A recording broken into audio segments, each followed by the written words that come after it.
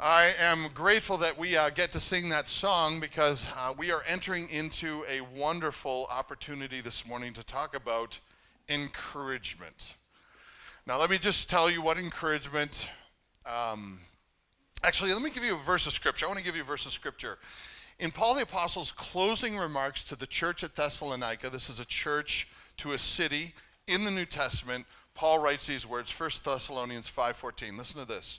And we urge you, brothers, admonish the idle, encourage the faint-hearted, help the weak, be patient with them all. Now, Christians, leave that up there just for a second, Josh. In this day and age, right here, Christians were being persecuted.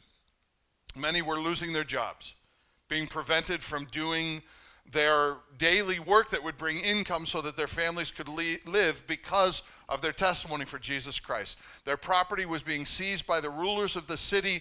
Insults were thrown at them on a regular basis. They were mocked, they were beaten, and they were sometimes even killed. Persecution was great. And in the middle of this persecution, Paul writes these words, we urge you, brothers, admonish the idle, encourage the faint-hearted, help the weak, be patient with them all. Their decision to follow Jesus had caused them great hardship in life, and Paul has the audacity to say, encourage one another. All right, thanks, Josh. If I were to ask you, church, is our world more encouraging or discouraging, what would your response be? How many thinks it's more encouraging?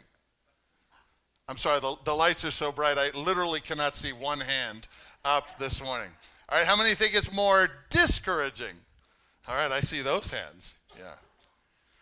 While only 7% of the population experience severe depression each year, 51% of Americans feel like they have had despair or hopelessness in their lives in the past 2 weeks. Isn't that crazy? You are, in other words, you are regularly surrounded by more than half of the people you meet that over the last 2 weeks have felt despair or helplessness in their lives. The trend only gets more so that way the younger you get. 20% of adolescent girls experience overwhelming sadness in America, 16% in adolescent boys. And we're not doing any help with these poor kids in the way that we're creating social media in order to pad our bank accounts so that we can feed off their depression, because that's exactly what's going on. A study was published in the Journal of Social and Clinical Psychology. In the University of Pennsylvania, 143 university students were invited to go on a little journey. And here's what they were told to do. For 3 weeks, sorry, not 2, 3. 3 weeks, participants were limited to only 30 minutes a day on social media, particularly Facebook, Instagram, and Snapchat. All right, 30 minutes a day only. At the end of every trial that they did for these 143 students, every participant saw both loneliness and depressive symptoms decline, with the greatest challenges happening in those who reported greater levels of depression when they walked into the study. The final report conclusion stated this, quote, no matter where they started off, if they were told to limit their social media, they had less depression no matter what their initial, I think we got this, no matter what their initial levels were. Isn't that interesting? This is a conclusion to a study that was done, 143 students at the University of Pennsylvania. Now you're probably thinking to yourself, well, Craig, we knew this all along. Okay, did we? If we know this, why are we propagating this idea? Why are we letting this continue? Facebook did several internal studies. Do you know what an internal study is? An internal study is a study that you do that you don't want anyone to see. Facebook did several internal studies that just became public due to a whistleblower named Frances Haugen. And I'm sure I'm not pronouncing her name right, but this just happened last month. Have you seen this woman? She testified in front of a committee in the government, and this is what she said. Internal and hidden studies, by the way, and these have been leaked, so it's not just her saying it. Now, we know this to be true. Internal and hidden studies by Facebook Let me say that again. Internal and hidden studies by Facebook that they did found that 13.5% of UK, Britain, teen girls in one survey said that their suicidal thoughts became more frequent after starting on Instagram. Another leaked study found that 17% of teen girls say their eating disorders got worse after using Instagram. And another part of an internal study done by Facebook, hidden study, said that they know 32% of teen girls say that when they felt bad, they felt worse about their bodies, and Instagram made them feel even worse. And we're feeding this to our kids. This is not kids feeding it to kids. This is adults feeding it to kids so that they can get rich. Facebook did this research. And it's not just Facebook. This is something that we know. Discouragement reigns in our culture. And it's not just in one group or another group. It doesn't just apply to one specific demographic. 57%, for instance, of pastors say that they feel regularly discouraged in ministry. This is across the board. The ability and frankly the privilege to encourage somebody else is greatly devalued and absent in our culture. Encouragement, according to the Bible, by the way, is not wishing somebody a happy, wonderful, happy day. That's not what encouragement is according to Scripture. Personally, I've been encouraged by people in my life who have lifted me up when I felt like I was breaking, challenged me to stand when I didn't feel like I could anymore, clarified confusion in my mind to give me a better picture of what God is doing in the world around me, or corrected me when I began to despair. Encouragement comes in a variety of different forms. And so I want to give you that this morning as the premise as we go into this guy named Barnabas in the New Testament. Not Barabbas, he was a thief and a murderer who took the place of Jesus. That's not the guy. This is Barnabas. Barnabas was the opposite of Barabbas. Barnabas is going to give us an example of all four of these things this morning. As we look in Scripture and find him all the way through the New Testament, I want to identify encouragement as he gives it to us and as we see it over and over in Scripture. So I want to say this. Encouragement is this. Encouragement is somebody who carries somebody else when they want to fall down. An encourager is somebody who challenges somebody else to realize their potential. You should mark these down. They're really good. Number 3, an encourager is somebody who clarifies a situation so that somebody else in confusion can see what God is doing. Number 4, encouragers correct when others see conflict and are in despair because they can't see more than 2 feet in front of their face. The bottom line is this: encouragement helps me to believe what God is doing in, through, and around me. But those who encourage always approach it in a unique way.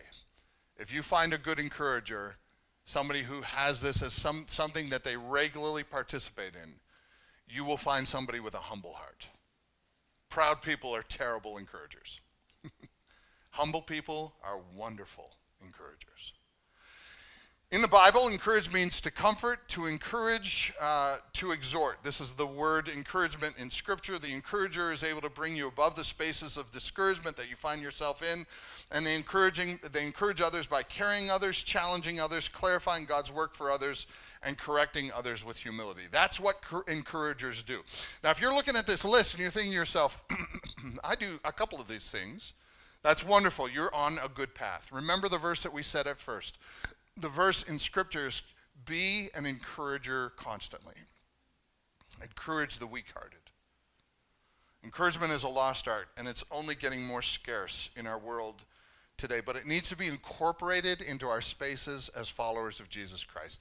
We need to consider it our own responsibility. It's essential that it's done in this room, and I have to tell you, the Bible says to encourage each other all the more as you see the day approaching. That means that as you think the end is coming, as you think the darkness is growing, you have got to instill this idea of encouragement in your life more. People are going to need it.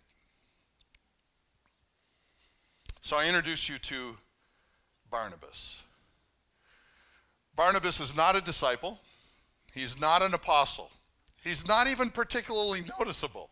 You may have read the New Testament and never even seen this guy, but he is in more than a dozen passages, a dozen different stories in Scripture include Barnabas. And in every circumstance, this guy Barnabas is walking into difficult situations and lifting up the purpose and potential of other people. Let's start with number one. Encouragers carry others. They carry others. I don't know about you, but I have been in times in my life when I felt like I just want to fall down. Maybe it's I just want to stay in bed. Maybe it's I just don't want to answer the phone not one more time. Maybe it's I don't want to talk to these kids anymore. Somebody else deal with them. Maybe it's I don't want to go to my job. I can't deal with it one more day. Discouragement comes in a variety of different forms, but encouragers, one thing they always do is they carry others. Now, if you get a visual of somebody carrying somebody else, it's a pretty cool picture, right? Typically, I would go to military pictures in my brain where somebody is being carried off a battlefield. You know, they're wounded, and somebody else is carrying them out because they can't get off themselves. They're wounded. The same kind of idea is what an encourager does. They see somebody that's wounded by life, and they consider it their responsibility to step in, lift them up, and carry them out. They lift others up when others feel like falling down. This is the first thing we see Barnabas doing. Never have we seen him before in Scripture, but this thing is the first thing we see him doing. Acts 4, verse 36. This is the first time we hear of what Barnabas is doing. And just so you know, you're going to get a little confused.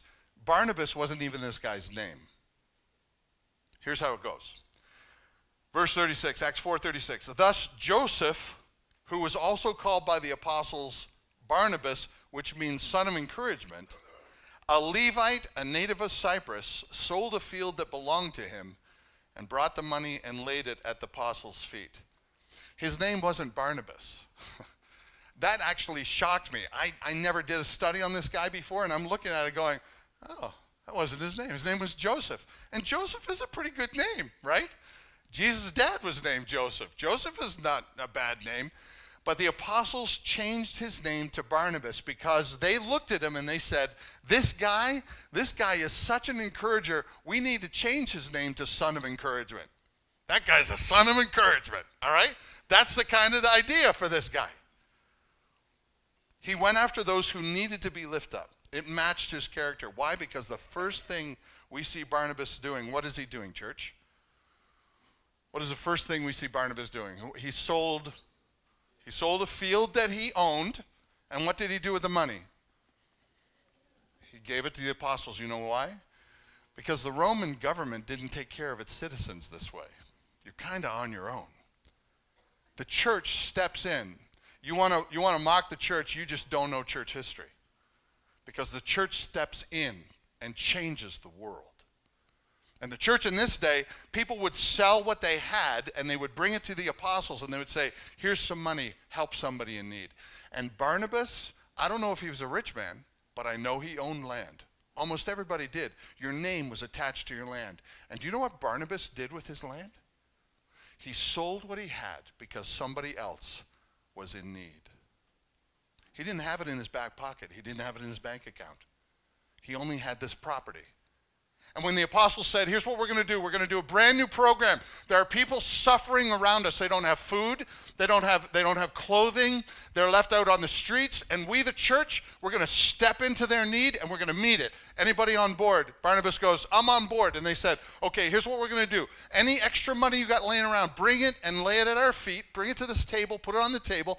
And we'll look for these people and we'll start meeting the needs of this community around us. And Barnabas thinks to himself, I don't have any cash, but I got this field. This field that belonged to my family. I'm going to sell that. He sells it. He does all of the work that it takes to sell it. And then he takes the proceeds, comes back to church, and he said, here, help somebody else. That's the first time we meet this guy. Sell what I have to encourage somebody else who is in need. So the apostles loved this guy. Like, There was a lot of people getting saved. In Scripture, it was like, and 2,000 were added to the church, and 5,000 were, thousands were being added to the church on a regular basis. But the apostles, they knew this guy. They knew Barnabas. And you want to know why? Because he is a son of encouragement. Wherever you went, wherever people met this guy, they would go, this guy is nothing but an encourager. And people wanted to have him around. He was known as a person who loved to carry the burdens of others as his own. Without Barnabas, can I just tell you one other thing? You would never know the Apostle Paul. Did you know that? Without Barnabas doing this deed, this caring of other people, we would never know who the Apostle Paul was. Here's how it happened. A great follower of Jesus named Stephen, who became the first martyr. Do you remember this? Stephen preached an incredible message. You have it in the book of Acts. It's in your Bible. Preached an incredible message. And the people who were protecting the Jewish way of life didn't like it. They were so mad that Stephen was so bold for the gospel of Jesus. He's proclaiming a gospel that lifted up a guy they just killed. So they didn't like it. Made them look bad. Politicians are that way a little bit. So they went after Stephen. And they said, okay, we're going to make a statement. We're not just going to tell people this guy's a heretic. We're going to kill him in front of everybody. So they dragged him out, put him in the middle of a circle, and they all picked up stones. And they were getting ready to kill Stephen. But they had a problem. You see, in that day, you had cloaks, like a big jacket that you had to wear. And it's really hard to get a good swing. You got to throw a rock pretty hard to kill somebody. Hard to get a good swing when you got the cloak on. So you know what they did? They took off their jackets and they put them at the feet of a young man so that he could watch them. Keep their wallets safe. Watch the jackets so that they could get a good swing so that they could get the stones to kill Stephen. Do you know what the young man's name was that watched their jackets? Paul. That's the first time we hear of Paul, too. Acts 22, verse 20. We know it was Paul because he admitted it. In one of his prayers, Paul prays this: when the blood of Stephen, your witness, was being shed, I myself, Paul said, was standing by and approving and watching over the garments of those who killed him. Saul admitted that he was there, that he approved of this action. And after his decision to follow Jesus, nobody trusted Paul. Would you? If the guy that killed the first major pastor in the New Testament all of a sudden said, you know what, I'm going to be a follower of Jesus and I'm coming to your church today. And he could kill any one of us and get away with it because according to the law, that was he was allowed to do that. How many of you would show up for church that day? Paul's coming. We don't want to be anywhere near. We don't trust him. We don't think his conversion is genuine. I mean, you'd have to be a pretty crazy person to believe this guy who literally said in the book of the Galatians, he said, I was zealous for doing my job. I loved my job. I loved breaking into the houses of church people and dragging them away. I loved throwing them in jail. I loved taking away their property. I loved emptying their bank accounts. I loved doing what I was doing. You can read about it in the book of Galatians. This was Paul. And then Paul has a conversion experience. He decides he's going to follow Jesus, and no one believed him except for Barnabas. Look what happened in Acts 9, verse 26. And when Paul came to Jerusalem, he attempted to join the disciples. And they were all what, church? They're all afraid of him, for they didn't believe he was a disciple. They're not stupid. Fool me once, you know.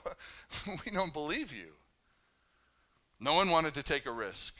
Everybody thought Paul was playing them.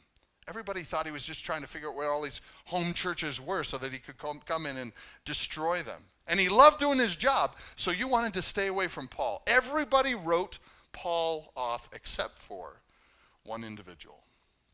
In verse 27 it says, but Barnabas took him and brought him to the apostles and declared to them how on the road he had seen the Lord, who spoke to him, and how at Damascus he had preached boldly in the name of Jesus. Barnabas believed Paul, And because of that, it's like the mob, you know? They don't trust anybody, so they got to have somebody that they do trust bring in somebody else, and they want to make that person. Barnabas was the one who brought in Paul. Barnabas considered it his responsibility to carry Paul when nobody else would believe him. Barnabas did. And without Paul, the apostle, the church would look a lot different than it does today. Number two, this kind of goes along with the same way. Encouragers challenge others to realize their potential. They challenge others to realize what God might be actually doing, what he's capable of doing. And without the encouragement of Barnabas and Paul, the church would have never realized what Paul was capable of. I mean, look at Paul. He was disheartened. I mean, think of what his past was, always haunting him, always breathing over his shoulder, always reminding him, oh, can you imagine the families he met? Oh, hi, you're Craig. I killed your dad. That'd be really hard to live with. Paul was disheartened. The apostles were leery. The church was fearful. But Barnabas saw potential. And his encouraging spirit helped others to see potential as well. Barnabas did this on a regular basis. I take you to the next story. This is what happened in Turkey. Now the gospel is beginning to change the world. The church is beginning to grow, and a bold group of missionaries began bringing the gospel to Turkey, what we know now as Turkey. This group of people were actually bringing the gospel outside of Israel, which is where the apostles were. They were stuck in Israel. And this group of people were taking the gospel now and spreading it out. And if you walk north of Israel, you will hit Turkey. More specifically, you'll hit a town called Antioch. Not these days, but back then you would. Jerusalem hears of the gospel going out to this city of Antioch. They hear of the gospel going out to these Hellenists, these Greeks. And they want to encourage that. And so they want to do something to help these missionaries. They desperately want the church to grow outside of Israel, outside of the Jewish context, and begin changing the world. They desperately want to see these missionaries grow to their potential. But they were being persecuted. Nobody wanted to believe in Christianity. It was something brand new. Nobody had actually heard of a church before. They never heard of this thing.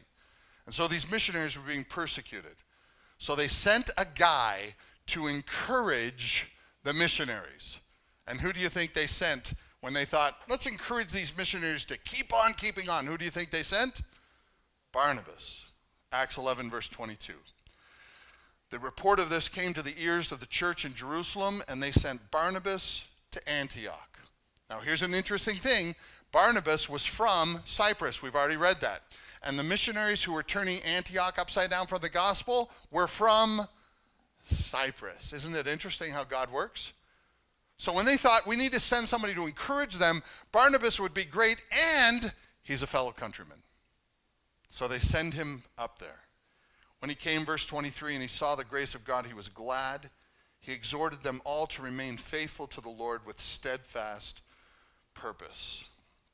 Not only was Barnabas encouraging them to realize their potential, he was clarifying for them what God was doing. Listen, I know you're being persecuted. I know doing the work of a missionary is really tough work. I know nobody seems to be listening to you, and your lives are in jeopardy on a regular basis. But I just want to encourage you, what we're doing here is bigger than us. And he encouraged them to keep on. They were getting lost in what was just in front of them, and they weren't seeing the bigger picture of the gospel changing the world. So they sent Barnabas up there, and he helps them see the bigger picture. And that brings me to number 3. Encouragers clarify what God is doing. It's what encouragers do. I don't know about you, but sometimes I get so stuck in the dark that I think to myself, what in the world is God doing? These missionaries were trying to spread the gospel, but they were being threatened for their lives, so they got to be thinking, is it worth it? Why, if this is what we're called to do, why are we under such persecution? And so this is what encouragers do. Encouragers come along and they strengthen the faith of somebody else when they can't see God's plan. I love these people. Because I got to tell you, there's a lot of times I don't know what God is doing. And somebody else comes along and they say to me, Craig, isn't this what you're called to do? Do you know this? What? Yeah. Have you seen God? Yeah. Then why would you doubt God's plan now? With martyrdom a real possibility, these missionaries in Antioch needed an encourager. Somebody that would come alongside of them, see the grace of God, see what's going on, and encourage them to remain faithful, to stay steadfast, to keep persevering, to not give up, to see the bigger picture. And this is exactly what he did. Verse 24. For Barnabas was a good man. Wouldn't you love for Scripture to say that about you? For Barnabas was a good man, full of the Holy Spirit and faith, and a great many people. Church, will you read this with me, because it is so powerful. And a great many people were what? One guy. One guy. All these missionaries, discouraged in what they're doing something nobody's ever done before, trying to make Antioch belong to Jesus. One guy comes along. And because of his deep faith in what God is doing, because he has this passion to encourage, he comes alongside of them and he says, listen, don't give up, persevere, remain faithful, stay steadfast. God's going to do something great. And a great many people were added to the Lord. So they got the gospel out together. This encourager clarified the potential for others to realize what was possible. And then you know the next thing that he did? He said, we need help. So let's go get help. And you know what he did? Verse 24. So Barnabas went to Tarsus to look for who, church? Yeah, we need someone to help. You know somebody that would help us a lot? The guy that you are scared to death of. Let me introduce you to Saul. Saul, by the way, is Paul. Saul was his name before it was changed to Paul. Sometimes he went by both. Saul wasn't even in the picture. Paul had not done any missionary work yet. He hadn't done anything. And Barnabas goes, you know who would be a good help for us? Saul, hang on, you stay here. I'm going to go to Tarsus. I'm going to get this guy. He's going to help us. He needed a Barnabas. Paul did, to carry him. And he needed a Barnabas to see his potential. So Saul, comes up and changes the world. Verse 26. And when Barnabas found Paul, he brought him to Antioch. For a whole year they met with the church, and they taught a great many people. And in Antioch, the disciples were first called what, church? Nobody had ever heard of a Christian before this. Doesn't that shock you to the core? I mean, people were followers of Jesus left and right, but nobody was called a Christian until this happened. Until Barnabas said, let's do it, let's get this done. Goes and gets Saul. He says, I got a guy that can help us. Bring Saul up, and they teach this church for a year, and they become passionate followers of Jesus Christ. And so everybody in that town starts saying, you know who you remind me of? Do you know what Christian means, by the way? Christian means little Christ. And all these people in Antioch said, you know who you people remind us of? Christ, Jesus, this guy we killed. Christians, followers of Jesus. How'd you like to be reminding somebody else of Jesus? That's what they're called. Like Barnabas' name went from Joseph to son of encouragement, these people were called little Jesuses everywhere they went. And do you know what happened to Antioch? Antioch became the main missionary hub for missionary service in all of Europe. It became the place where all missionaries went out from. Paul started his missionary journey because of Barnabas. And it wasn't until Barnabas encouraged others to follow Jesus that they were called Christians. You are called a Christian because of Barnabas. Isn't that crazy? One guy. One guy that couldn't stop encouraging others. But the challenges for Antioch weren't over yet. They continued to be persecuted, so Barnabas had one more job to do. His encouragement needed to go one more direction, one different way. As Antioch was attacked by the evil one and by the people around, a few chapters later, we're told about outsiders that tried to discredit the missionary service these guys were doing. They tried to demean them. They said they were crazy people. They couldn't demean the gospel, so they demeaned the people. They couldn't get rid of the gospel message, so they tried to get rid of the people. And naturally, they attack the hub, sending out these missionaries. They attack Antioch. And the apostles, they hear what's going on. The apostles are in Israel, and they hear what's going on. And so they send Barnabas up there one more time in Acts 15 and verse 23. they send him up with a letter to encourage them. So who else would they send it with but Barnabas? Here's what the letter said to the brothers, Acts 15, verse 23, to the brothers who are of the Gentiles in Antioch and Syria and Cilicia, greetings. Since we have heard that some persons have gone out from us and troubled you with words, unsettling your minds, although we gave them no instructions. I want you to see what's happening here. Some people were showing up in Antioch. They said they were from the apostles, and they were, but they did not like the message of the gospel as it was written. They didn't like it. They wanted to hold on to some of the traditions of the fathers. So they went into Antioch and they said, listen, everything you're doing is good, but you're missing the mark a little bit. You got to do this and this and this too. The gospel's not enough on its own. And they began to unsettle the minds, confuse the people that were going out from Antioch with the gospels. And that brings me to the last thing that encouragers do. Encouragers walk directly into conflict. They walk directly into conflict in order to correct confusion that might hinder the potential of somebody else. Have you ever been so confused about what was going on that you felt like you're not living up to your potential? All you're doing is thinking about all of the stuff in your life, and time clicks on, and you begin thinking to yourself after a matter of time, I don't think I'm living up to my potential. You need a Barnabas. Somebody that will walk in and say, listen, you're clearly confused. You're conflicted about what's important here. I want to address this directly. That's what encouragers sometimes do. These individuals came from among the apostles, but they were not of the same mind. Instead, they troubled the minds of the missionaries.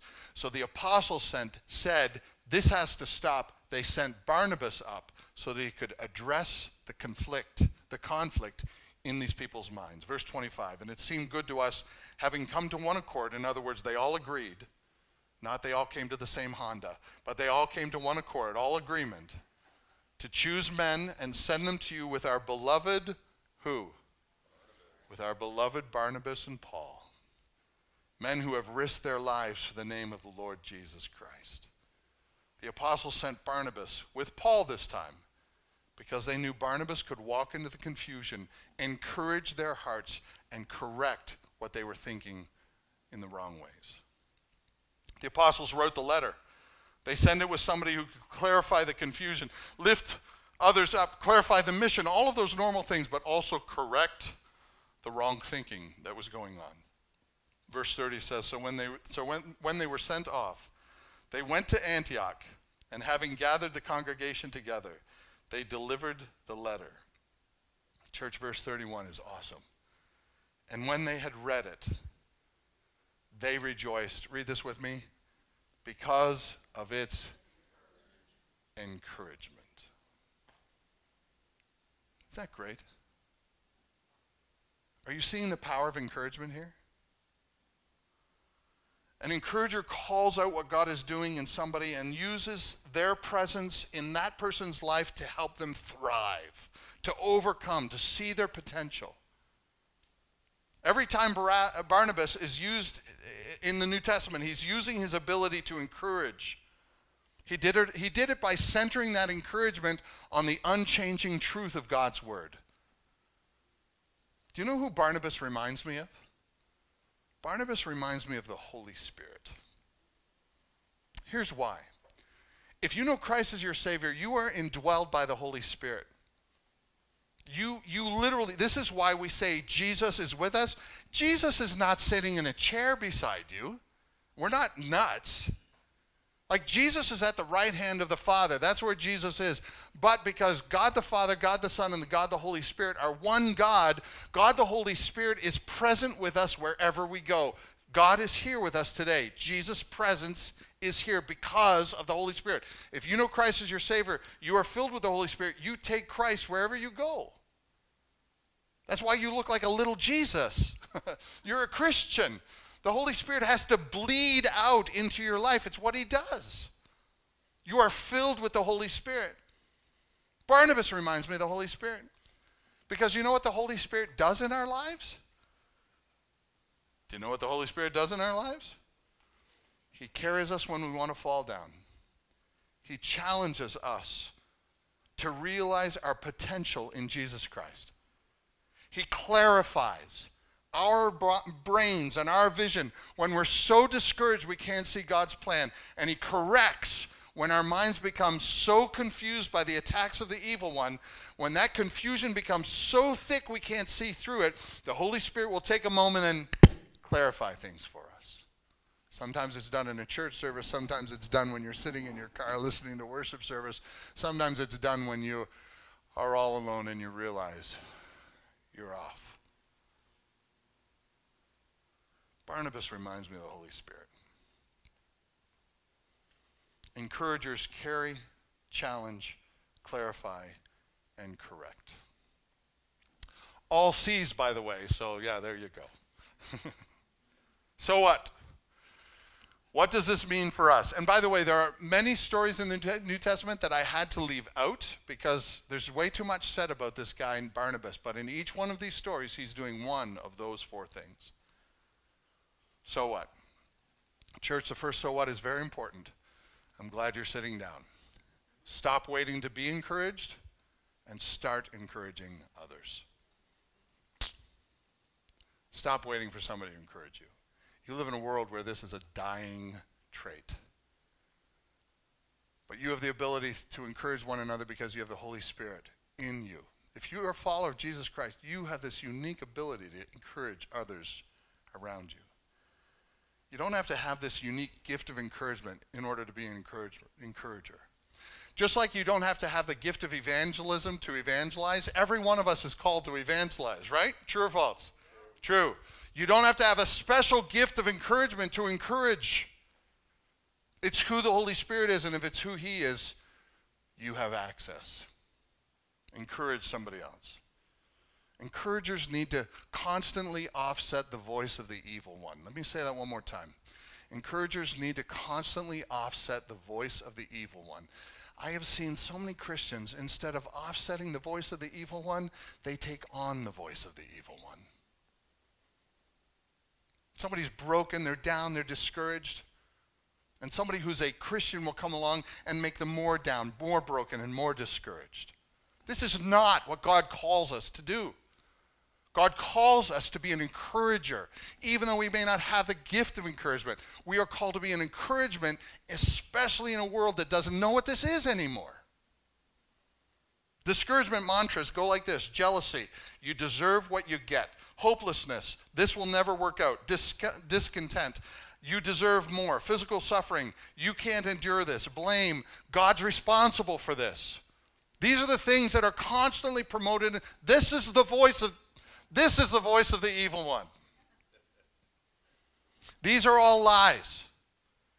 But this is what we hear regularly, right? And it's very discouraging. Because if Satan can get you discouraged, he can get you impotent. We need encouragers.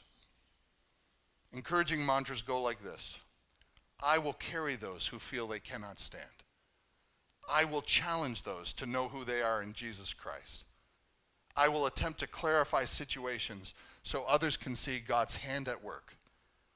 I will be bold to correct those who are so confused they've fallen victims to the devil's lies. That's what encouragers do. So the first point, let me say it one more time. Stop waiting to be encouraged and be an encouragement to somebody else. If you're a follower of Jesus Christ, you have this in you. You don't need a special gift. God is waiting to encourage others through you like God has encouraged you. Number 2, encourage authentically. Encouragement is more than, hey, I like your hair. Encouragement is more than saying nice things. Encouragement is deeper. It's more meaty than that. In every example, Barnabas gives us this amazing example where he walks into difficult situations. He addresses the situation at hand, no matter how dire or dark it is, and he is able to encourage. He's encouraging people who are dying for the gospel. How do you do that? One of the hardest hardest things for people to do is to go to a funeral. Why? Because you desperately want to encourage somebody that's just lost someone they love. How do you do that? It's very difficult. I have had so many people come to me and say, listen, I want to go to the hospital to see this person. They're dying. What do I say to them? I'm going, I don't know. There's no magic words. You need to encourage authentically.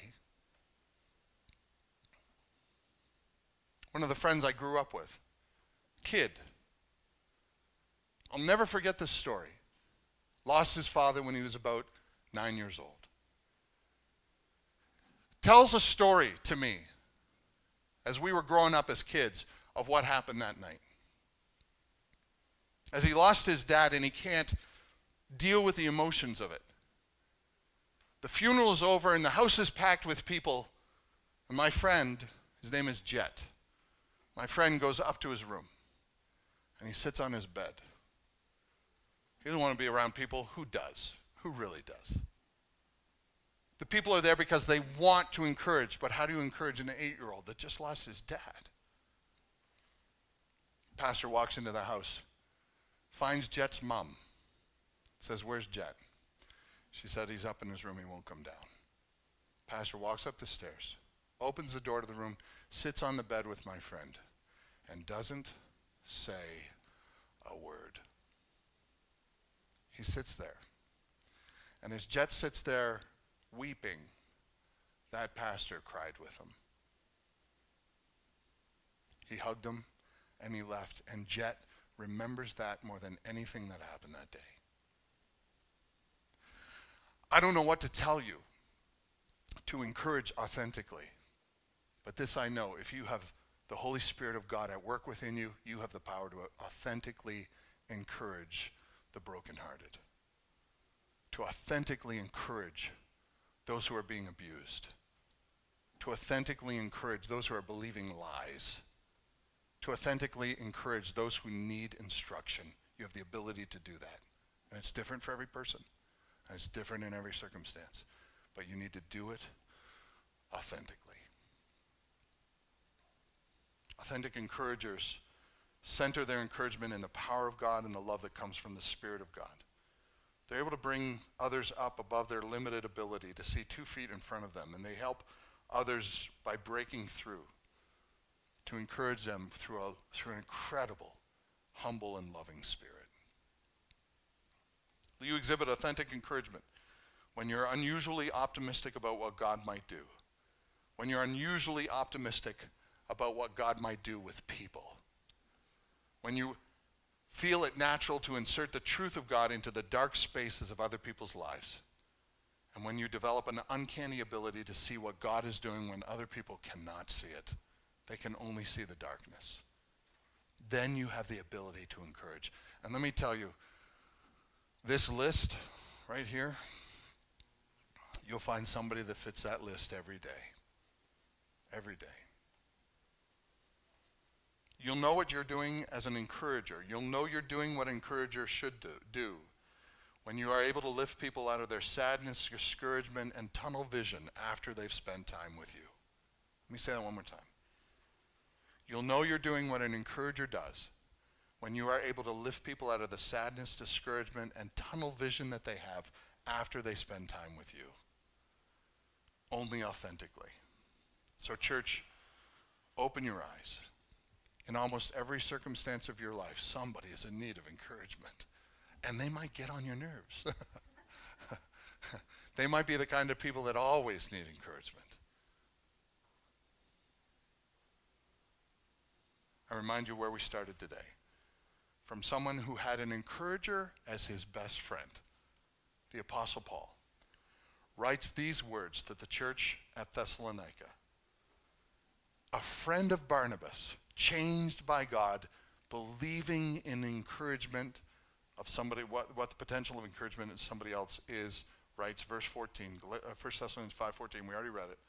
I urge you, brothers, say it with me, church, admonish the idle, encourage the faint-hearted, help the weak, be patient with them all. The gospel is spread through a variety of means. It's not always done by us preaching from a front in a church or doing communion after the service. Starting after the service, you have the ability to take the gospel into somebody else's life by lifting up the weak, encouraging the faint-hearted, strengthening the feeble. You have that ability. And in doing so, authentically encouraging them because of what God can do in them because he's done it in you. Let's pray. Father God, I'm grateful for our time spent in your word and studying the life of Barnabas. Every one of us could use help in this area. Every one of us has people in our lives that need encouragement. Some of us are even thinking of them right now. Maybe some of us are thinking we need encouragement. It could very well be as well. According to statistics, more than half of the people that are gathered here today need encouragement. So Father, ignite in us not a need to be encouraged, but a need to encourage those around us. May we exhibit the gospel in the way that we lift others up, strengthen the feeble, like you did for us. May we be an encourager to others so that they can see your love and your grace, and they can see more than the darkness around them. Thank you for Barnabas and for what he has given to us. People called Christians because of Barnabas. Paul the Apostle because of Barnabas. The message of the gospel flowing out of a city because of Barnabas. Help us to be like Barnabas. And in doing so, help us to be more like you. I pray in Jesus' name.